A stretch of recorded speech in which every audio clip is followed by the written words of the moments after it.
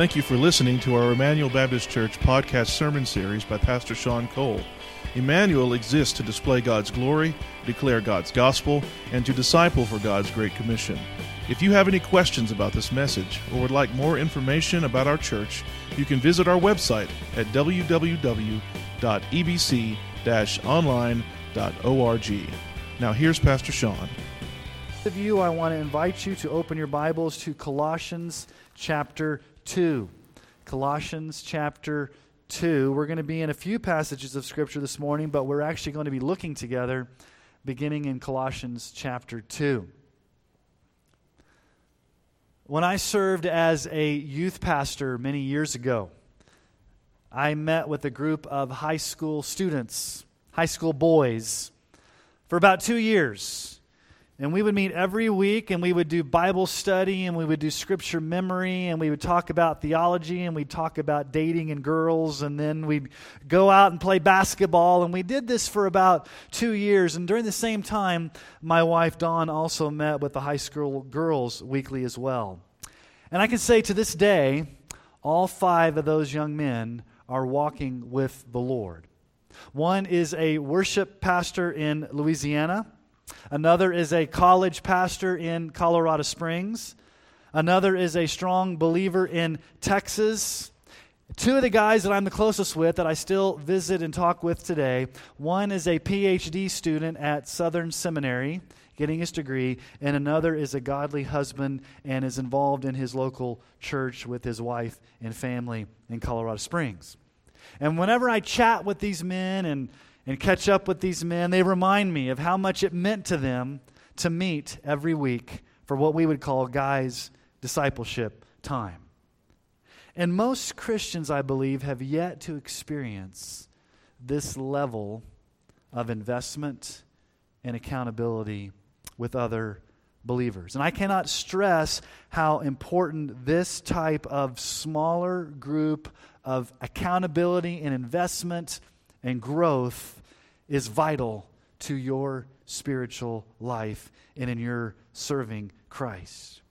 And so over the past few weeks, we have introduced to you, we've explained, we've unveiled the discipleship pathway.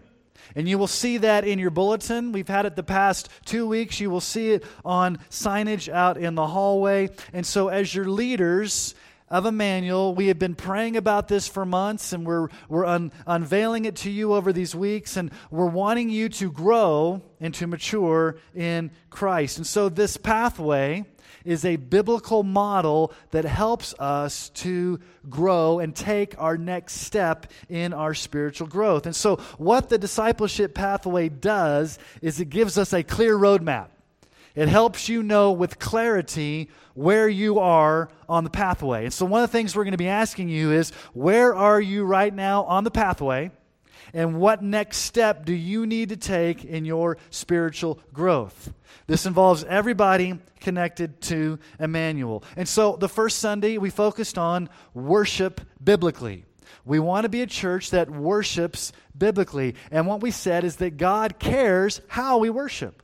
It's not just a free-for-all where we can do whatever we want. We come each Sunday and we sing God's Word, we preach God's Word, we pray God's Word, we read God's Word. We're all about worshiping biblically. And the question we ask is, are you making Sunday worship the highest priority in your life? To worship regularly with other believers. As Hebrews tells us in Hebrews 10, 24 through 25. Let us consider how to stir up one another to love and good works, not neglecting to meet together, as is the habit of some, but encouraging one another, and all the more as you see the day drawing near.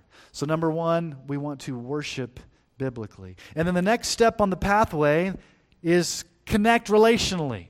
Connect relationally. And Pastor Dustin did a great job last week explaining how we can serve one another in smaller groups. how you can be vitally connected in a growth group, a small group where you can know other people, you can have feedback, you can pray, you can invest in each other's lives, you can be in a smaller group. And so the question we have to ask is, if you're not connecting relationally right now in a growth group, then would you pray about connecting relationally in one of our growth groups? It's a smaller group of about 10 to 20 people that meet for Bible study, for fellowship, for growth, for life connection. And Pastor Dustin preached last week from Acts chapter 2. We won't look at that as much today as we will next week, but Acts 2, 46 through 47, day by day, attending the temple together and breaking bread in their homes, they received their food with glad and generous hearts, praising God and having favor with all the people. And the Lord added to their number day by day those who were being saved. They met in the temple. They met in a large group. They worshiped biblically together in the large group setting. But then it said they met in homes. They met in a smaller groups. They met smaller to connect relationally to one another, breaking bread in their homes in smaller groups. So this morning we get to the third aspect of the discipleship pathway. Number 1, worship biblically. Number 2, connect relationally. Today, number 3, grow intentionally. Grow intentionally. Colossians 1, 28 through 29. Him we proclaim, this is Jesus, we proclaim Jesus, warning everyone and teaching everyone with all wisdom, that we may present everyone mature in Christ. That's our goal, to present everyone mature in Christ. Are you maturing in Christ? And Paul says, for this I toil, struggling with all his energy, that he powerfully works within me. Are you maturing in Christ? And then 2 Peter 3:18, but grow in the grace and knowledge of our Lord and Savior Jesus Christ. To him be the glory both now and to the day of eternity. Amen. Are you growing in Christ? Are you growing and maturing in Christ? And so for this morning, I want to set forth a biblical rationale, a biblical case for what it means to grow intentionally. Remember, the ultimate mission of Emmanuel Baptist Church is to make disciples. Disciples who are growing, disciples who are maturing, disciples who are connecting, disciples who are worshiping biblically. And so today, what does it mean to grow intentionally? So we're going to talk first about the foundation. What is the foundation for growing intentionally? Before I explain what it means, let's look at the foundation. And so if you've got your Bible, let's look at Colossians chapter 2. We're going to look at 2 verses in Colossians chapter 2, actually 3 verses, verses 6 through 8. Colossians chapter 2, verses 6 through 8. Paul the Apostle writes this, therefore, as you have received Christ Jesus the Lord, so walk in him, rooted and built up in him, and established in the faith, just as you were taught, abounding in thanksgiving. See to it that no one takes you captive by philosophy and empty deceit, according to human tradition, according to the elemental spirits of the world, and not according to Christ. Paul gives some metaphors, images of what it means to fully understand having fellowship with Jesus. Paul could have just said, hey, you need to grow in Christ, and that would be good. But he knows that we're visual learners, and so he gives us these visual metaphors. And here's the first. The first is an agricultural metaphor. Notice what Paul says. Therefore, as you've received Christ Jesus the Lord, so walk in him, rooted. There in verse 7, rooted. Original language really says deeply rooted. Are you deeply rooted? Are you planted in Christ? You're not just casually connected to Jesus, but you've been planted deep in him, and you've got those deep roots in Christ. And as we read earlier during our time of confession, Psalm 1 talks about this deeply rooted in Christ. Blessed is the man who walks not in the counsel of the wicked, nor stands in the way of sinners, nor sits in the seat of scoffers, but his delight is in the law of the Lord, and on his law he meditates day and night. He's like a tree planted, rooted, deep roots by streams of water that yields its fruit in its season, and its leaf does not wither, and all that he does prospers? Are you deeply rooted in Christ? Are you well planted? That's the first metaphor, an agricultural metaphor. The second, he uses an architectural metaphor. He says you've been built up in Christ. Not only are you rooted deeply with deep roots, but you're built up like a building with the strong foundation that goes up, that you're built up. What are you building your life upon? Is your life built upon Jesus and His gospel and His word, or is your life built upon something else? Everything else is sinking sand. On Christ, the solid rock I stand. All other ground is what? Sinking sand. Is your life built upon the foundation, the rock of Christ? If not, it will crumble. So an agricultural metaphor, are you planted deeply? An architectural metaphor, are you built? And then third, he uses a business analogy or a business metaphor. He says we've been established in the faith. That word established was used of a legal guarantee, like a title deed. When there was a property transfer or a transfer of property, it shows that something had been bought. And what this means is that Jesus has bought you, and you belong to Jesus. There's been a title deed transfer. You've gone from your old life to a new life, and now Jesus owns you because He's bought you. Now, how has Jesus bought you? Jesus has bought you with His blood. Christ has died on the cross, shedding His blood, as we've been singing about this morning. He cried out, "It is finished." He died on that cross. He forgave us of our sins. And what He was doing on that cross was He was buying us. He was purchasing us. He was calling us to Himself so that we would be His blood-bought people. And so you can't even begin to grow intentionally unless you have a personal relationship with Jesus Christ, the crucified and risen Savior. And so before we go any further this morning, if you're here today and you have not repented of your sins and trusted in this Jesus who died on the cross and rose again, you need to repent of those sins and trust in Christ alone and receive forgiveness of sins and eternal life. And then you can grow intentionally, but you need to be bought by Jesus. So, have you been bought by the blood of Christ? So, are you rooted? Are you established? Are you firmly planted? Do you have a foundation? But notice what else Paul says there at the end of verse 7. As you were taught. Someone had to teach you these things. You had to be taught. You had to taught what it means to be established. You had to be taught the gospel. You had to be taught and be grounded in the Bible. So here's the question you've got to ask yourself before we go any further. Are you, number one, blood bought by Jesus? Have you trusted Christ for salvation? That's the most important. And if you have, are you rooted? Are you established? Are you grounded? Are you on that foundation? Are you deeply connected to Jesus Christ? Are you growing as you have been taught? Are you being fully connected to Christ in this growing relationship? That's the first, the foundation. Okay, let's look at, secondly this morning, the need. The need for growing intentionally. There's a foundation. The foundation is Jesus. The foundation is a personal relationship with Christ. The foundation is being rooted and planted in Him. But what's the need? What do you need to do? What is the need of every single person that calls upon the name of Christ? What do we need? Well, first, and we're going to call ourselves disciples. If you have trusted Christ for salvation, you are a disciple. You're not waiting to be a disciple someday. You are a disciple. Every believer is a disciple. Now, there were the 12 apostles, but every person that's trusted Christ for salvation, you are now a disciple, which simply means you're a learner. You're learning more about Jesus. So first, a disciple, and that's you, should grow deeper in biblical knowledge. You need biblical knowledge. Now, that happens through worshiping biblically.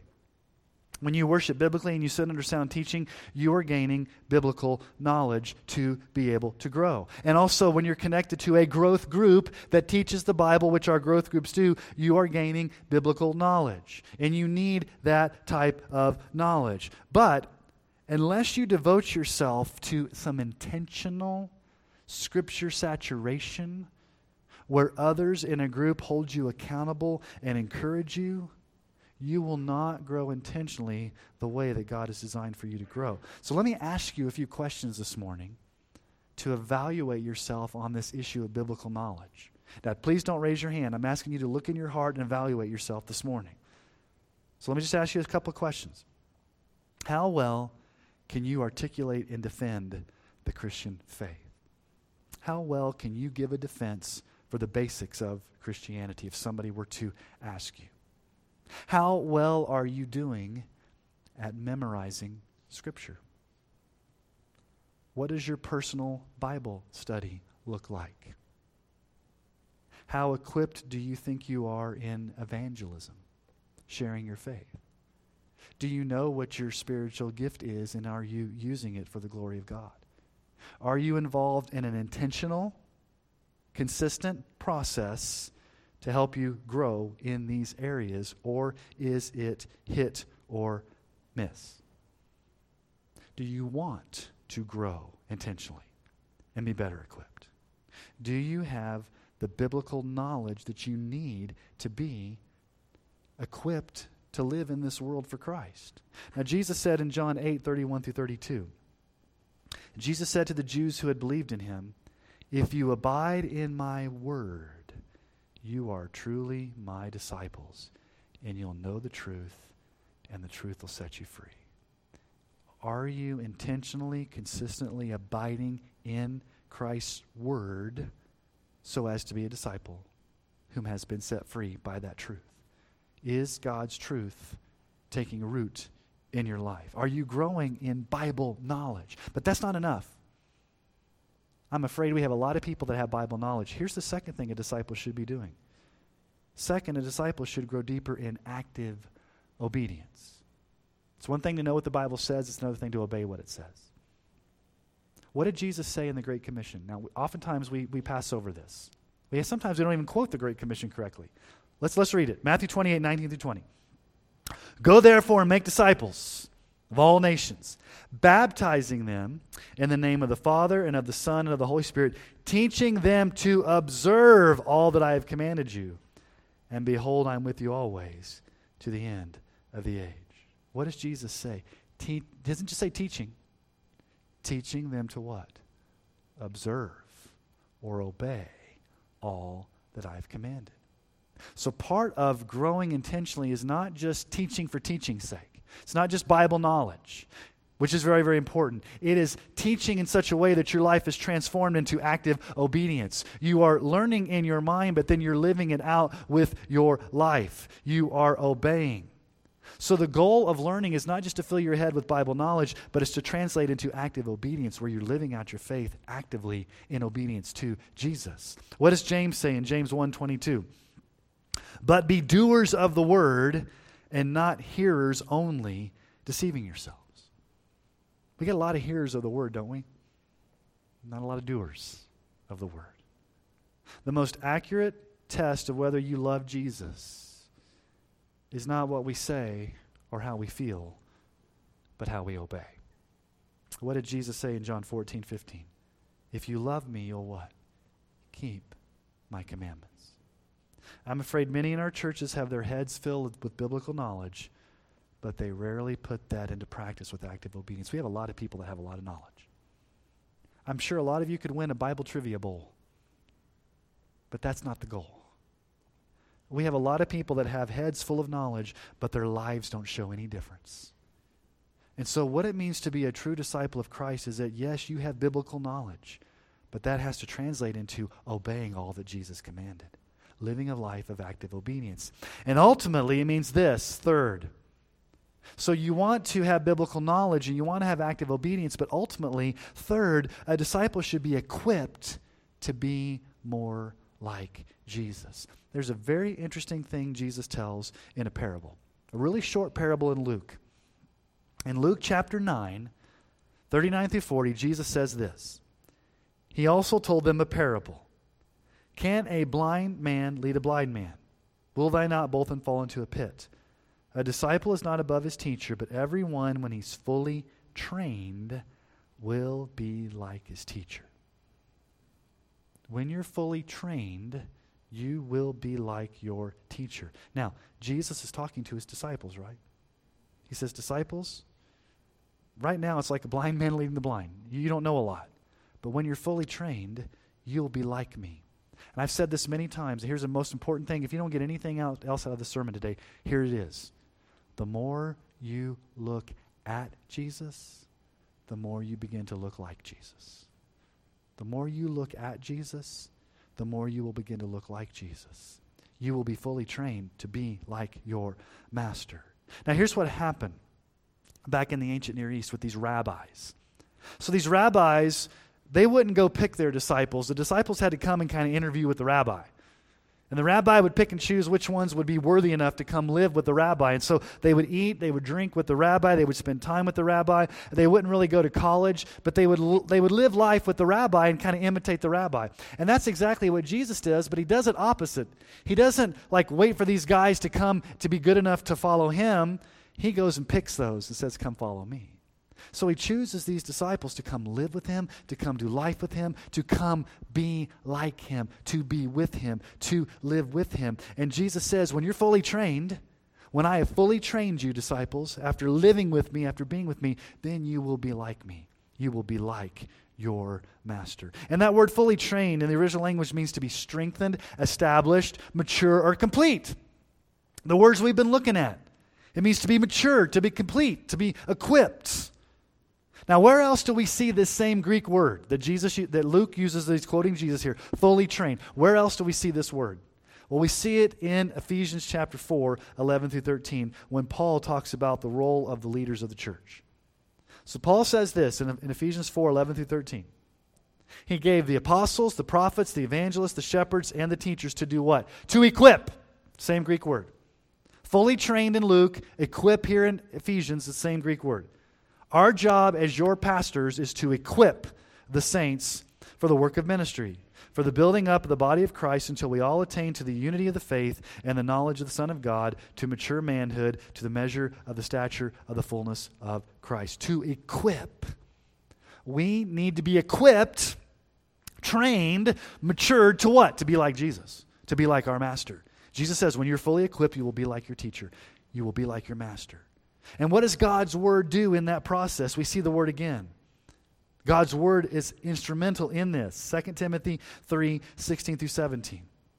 All scripture is breathed out by God and profitable for teaching, for reproof, for correction, for training in righteousness, that the man of God may be complete in what? Equipped. Same Greek word for every good work. We want to be equipped by the Bible. We want to be equipped to be like Jesus. We want to be rooted and established and growing and equipped to be actively obeying our Savior. And so really, that's the goal of the discipleship pathway.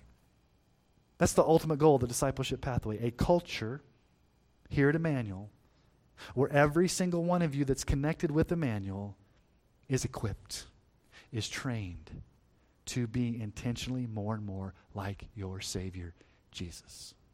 To grow in biblical knowledge, to grow in active obedience, and to ultimately be more and more like Jesus. And notice what this text in Ephesians doesn't say.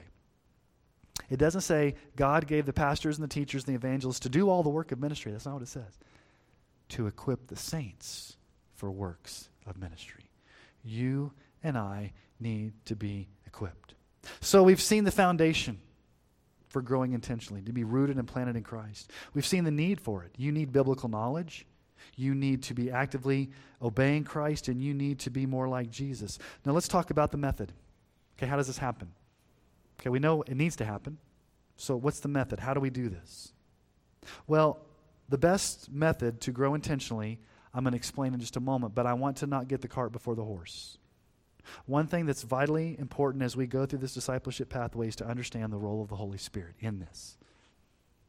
The role of the Holy Spirit is vital in your spiritual growth because I can't produce growth in you. You can't produce growth in you. Only the Holy Spirit can do that. Now, Bill Hull has written a lot of great books on discipleship. And he gives excellent insight when he writes this. So Bill Hull says this, quote, "Discipling is not an event. It's a process. No system can make a disciple because discipleship requires that a person's will be activated by the Holy Spirit. The church has the responsibility to provide the clear vision and the vehicles that bring Christians into mature discipleship. That's very important. Only the Holy Spirit is going to grow you. A discipleship pathway is not going to grow you. It's a vehicle. It's a vision, it's a vehicle, it's a method that the church is bringing forward, but the Holy Spirit is ultimately the one that's going to have to work in you to create that growth. So just because we're adopting a discipleship pathway doesn't mean that just because we do this, it's going to be automatic. We must trust in the power of the Holy Spirit to bring the growth. Because here's what Paul writes in Philippians 2:12-13.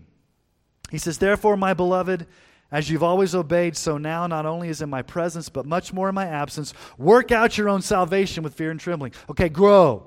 Work out your salvation. Be diligent in pursuing the means of grace.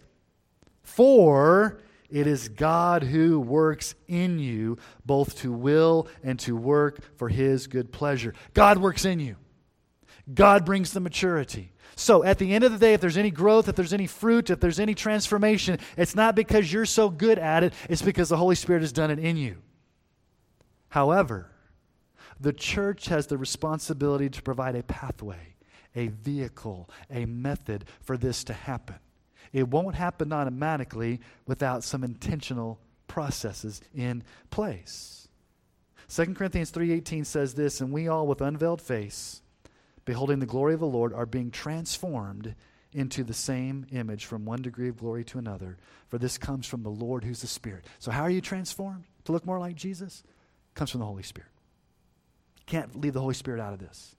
So with that being said, what is the vehicle that the church is responsible for putting before you to grow intentionally? What is this plan? Well, we're calling it a gender-specific D group. You found it on the web. Well, thank you, Siri, for letting me know. I shouldn't talk to my watch while she's up here. Sorry about that. A D group of 3 to 5 people. Now, why is it called a D group? It's just short for discipleship group. A D group. So, we have 2 groups now.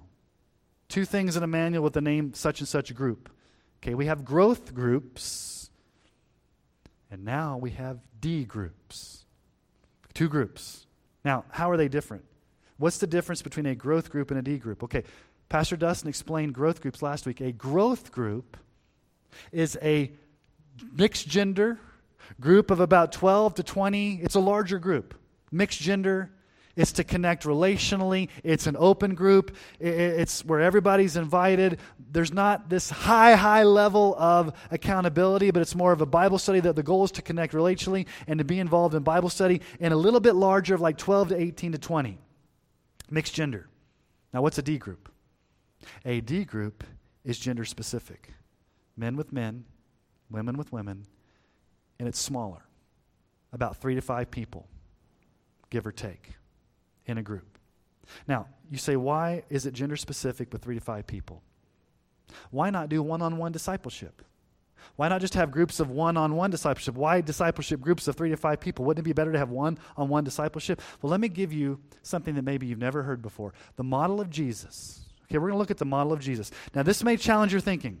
This may surprise you. I challenge you to go through Matthew, Mark, Luke, and John and find Jesus doing one-on-one discipleship. Now, that doesn't mean he didn't have one-on-one conversations. He met with the woman at the well. He met with Nicodemus, but you never see Jesus doing one-on-one discipleship in an ongoing way, one-to-one. Now, there are times when Jesus preached to the crowds from the boat, Sermon on the Mount. There are times when he gathered 70 and he sent them out to do evangelism in the villages. There's times where he gathered the 12 together and he did training with the 12. But do you realize that there was an inner circle of 3 men that Jesus poured most of his time with? Jesus had a D group, a gender-specific D group. You know who those 3 men were? Peter, James, and John.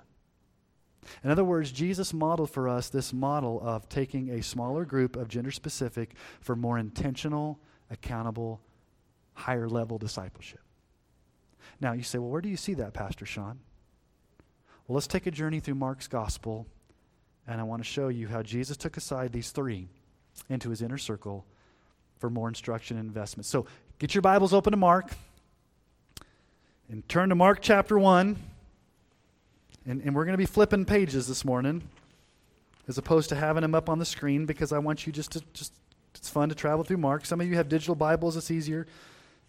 Some of us have, dare I say, real Bibles where we can turn pages. No, I'm just joking. However you get to God's Word, I don't care. As long as it's in front of you. So this is Peter's mother-in-law, the healing of Peter's mother-in-law. So let's go to Mark 1:29. Mark 1:29. I'll wait for you guys all to get there because you're moving from Colossians to Mark.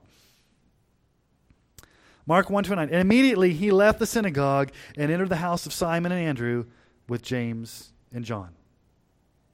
He's got James and John, and then there he has Simon and Andrew. So he enters to do this ministry, but only brings 3 of the disciples with him. Now, it was Peter's mother-in-law, so Peter obviously is there, but he brings James and John along. The rest of the 12 aren't allowed to come in. Okay, what about the healing of Jairus' daughter? Go to Mark 5:37. 5:37.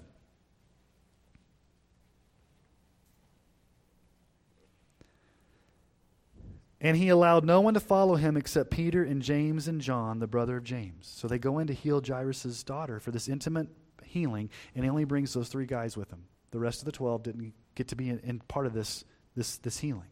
Okay, what about the Mount of Transfiguration? Mark 9:2. Jesus on the Mount of Transfiguration. Are all the 12 apostles up there on the Mount of Transfiguration? No, in Mark 9:2. After 6 days, Jesus took up with him Peter, James, and John, and led them up the high mountain by themselves, and he was transfigured before them. Only Jesus took up those 3 men to the Mount of Transfiguration. The other 12 did not have that privilege. Okay, what about the Mount of Olives, where Jesus is giving teaching on the end times? Go to Mark 13:3. In Mark 13:3, as he sat on the Mount of Olives opposite the temple, Peter, James, and John and Andrew asked him privately, and he explained it. This was a private teaching with just those 3 or 4 guys. Okay, what about the Garden of Gethsemane? When Jesus is praying and he's sweating drops of blood right before the crucifixion. Go to Mark 14:33. Mark 14:33.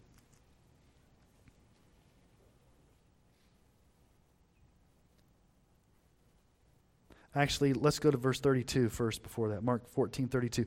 And they went to a place called Gethsemane, and he said to his disciples, "Sit here while I pray." And he took with him Peter, James, and John, and began to be greatly distressed and troubled. Do you see it? There are times where Jesus took these 3 men into a more intimate, more accountable, smaller group for more intense training at very specific events. The Mount of Transfiguration, specific healings, and even in the Garden of Gethsemane. So Jesus never did one-on-one discipleship. He did more 1-on-3 or 1-on-4. He had a small group, a D group, if you will. Now, Ecclesiastes 4:9-12 says this: 2 are better than 1, because they have a good reward for their toil. For if they fall, one will lift up his fellow, but woe to him who is alone when he falls and has not another to lift him up. Again, if 2 lie together, they keep warm. But how can one keep warm alone? And though a man might prevail against one who's alone, 2 will withstand him. A 3-fold cord is not quickly broken. 2's good, 3's better. A group of 3. So Jesus takes these 3 men.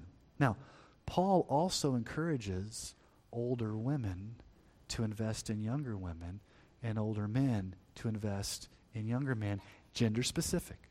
Titus 2:1-6. But as for you, Titus, he's preaching to Titus, teach what accords with sound doctrine. Older men are to be sober-minded, dignified, self-controlled, sound in faith and love, and steadfast. Older women likewise are to be reverent in behavior, not slanderers or slaves to much wine. They are to teach what is good, and so train the young women to love their husbands and children, to be self-controlled, pure, working at home, kind and submissive to their own husbands, that the word of God may not be reviled. Likewise, I urge the younger men to be self-controlled. Now, many of you are already involved in a growth group. That's wonderful. You've taken the step. Okay, some of you are like, I'm still just worshiping biblically. The worship service is all I'm a part of. Some of you said, you know what, I've taken the next step on the pathway. I'm part of a growth group. I'm connecting relationally. Some of you may be called or desire to take a next step and be involved in deeper accountability, higher structure, and be involved in a gender-specific D group, where you commit to maybe 6 to 9 months to be with another group of people, to be in an intentional process of growing to be more like Christ. Remember, your growth is not going to just be haphazard. It's not going to happen randomly. It'll be sporadic. It'll be haphazard. It has to be intentional. So, what are the benefits of being part of a D group? Like, I've never heard of a D group. I've never been in something like this. I know what a Sunday school class is. I kind of know what a small group is, but this whole D group concept, I don't know what it is. Well, let me explain to you the benefits of growing intentionally in a D group. Why would you want to do it? Okay, let me give you a couple of benefits. First, you avoid the group becoming a one-on-one counseling session. Okay, from experience, a lot of experience, when I've done one-on-one discipleship, oftentimes it turns into a counseling session. We never get around to scripture memory. We never get around. It's mainly somebody pouring their heart out to me and I being there as a pastoral counselor. Now, there's nothing wrong with that. That's a counseling session. There's nothing wrong with that. That is a counseling session, but that's not a discipleship session. Without intentional scripture memory and growth and accountability, it just becomes more of a counseling session. And so if I just did one-on-one or you did one-on-one, oftentimes it devolves into mainly just talking about our problems. It never gets into maybe more intentional discipleship. And there's nothing wrong with you meeting one-on-one to do that. It's just that's not necessarily discipleship. Number 2, your meetings aren't intimidating. Now, when it's one-on-one, there's the mentor and the mentee. And the mentor has all the knowledge that's dispensing to the mentee.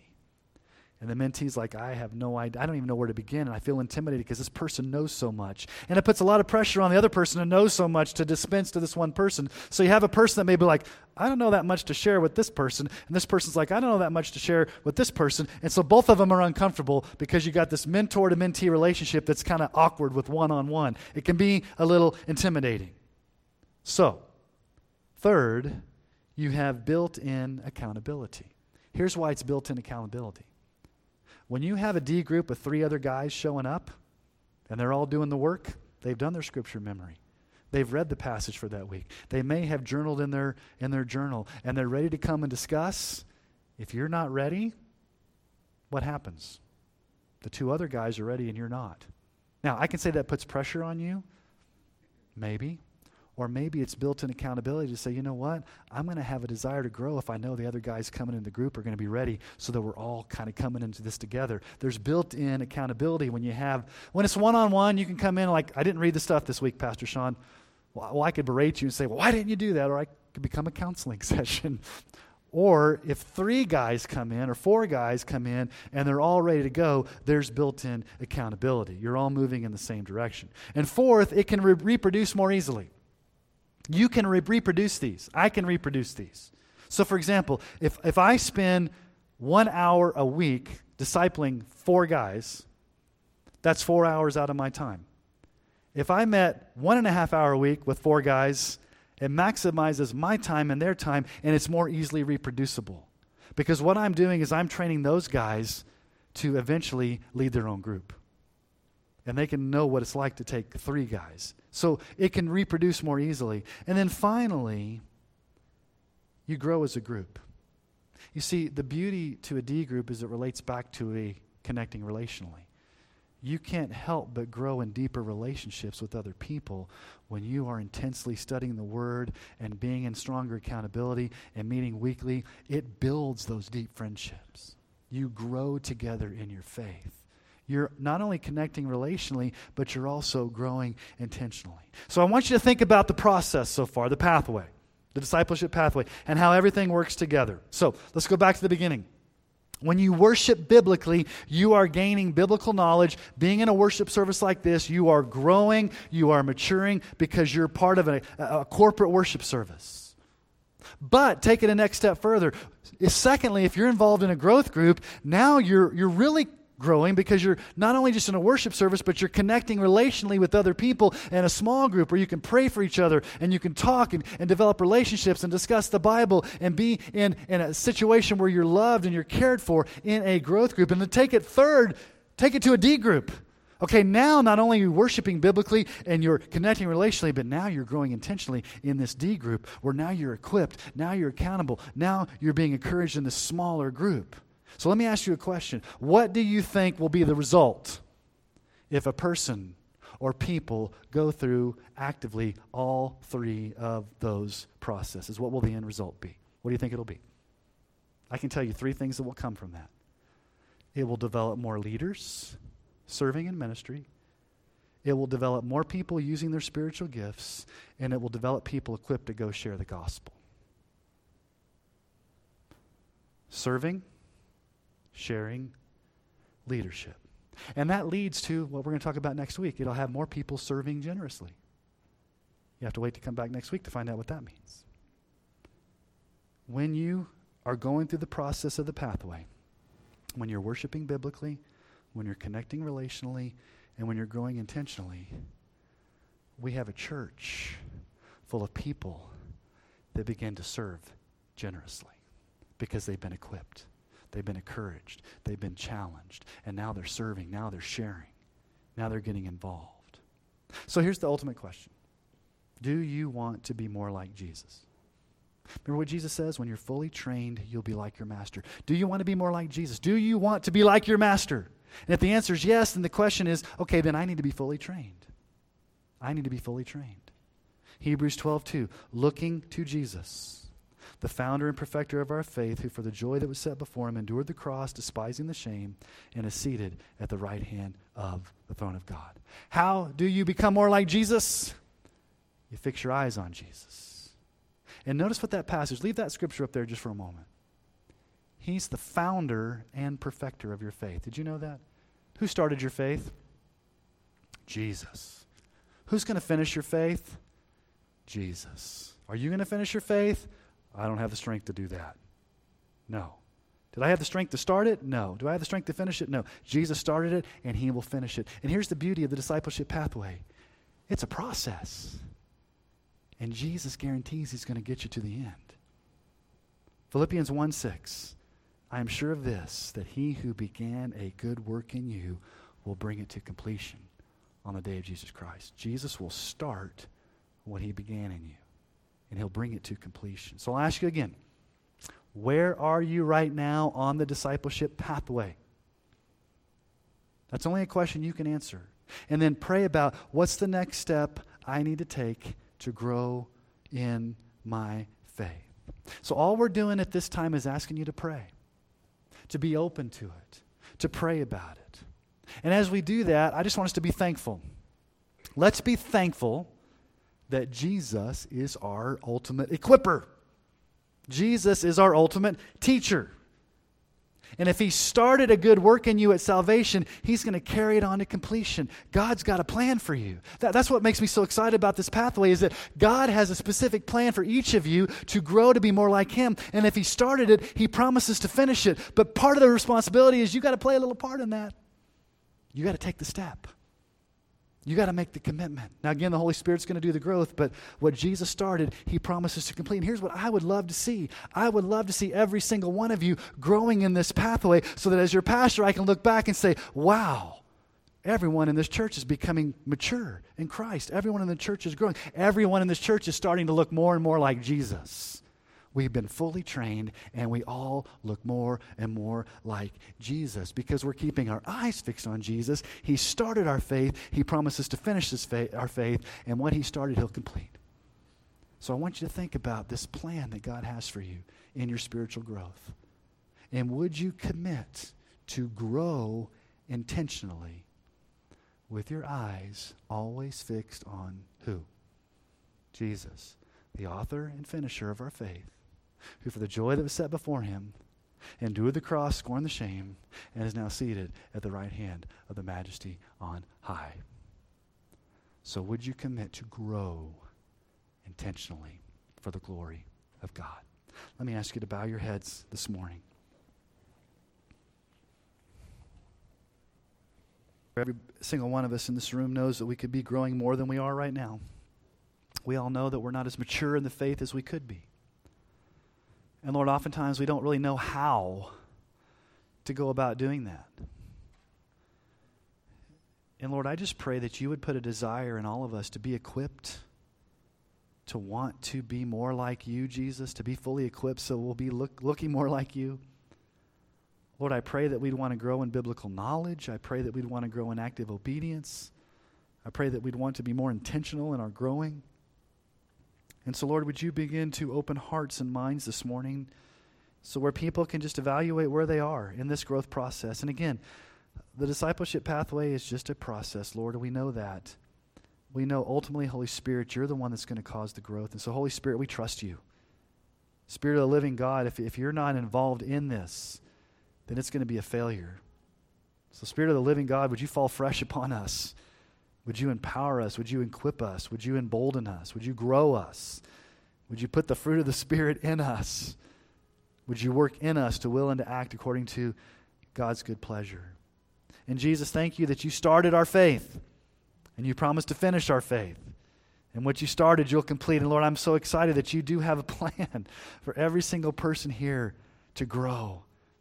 And Lord, it's just exciting to think that we can be moving closer to being more like you because you promised to finish our faith. So Lord, help us to just commit to whatever you have for us. Lord, if there's anybody here today that doesn't know you as their personal Lord and Savior, I pray that today, before they even thinking about growing intentionally, they would come to faith in Christ and they would repent and believe in you, Jesus alone, as their Lord and Savior. So we trust you, Lord Jesus. This is your church. You're the Lord of this church. You're sovereign over this church. You're sovereign over our lives. We trust you in this process to do what you will for your good purpose. We submit our lives to you as our sovereign Lord. And it's in your name that we pray these things, Jesus. Amen.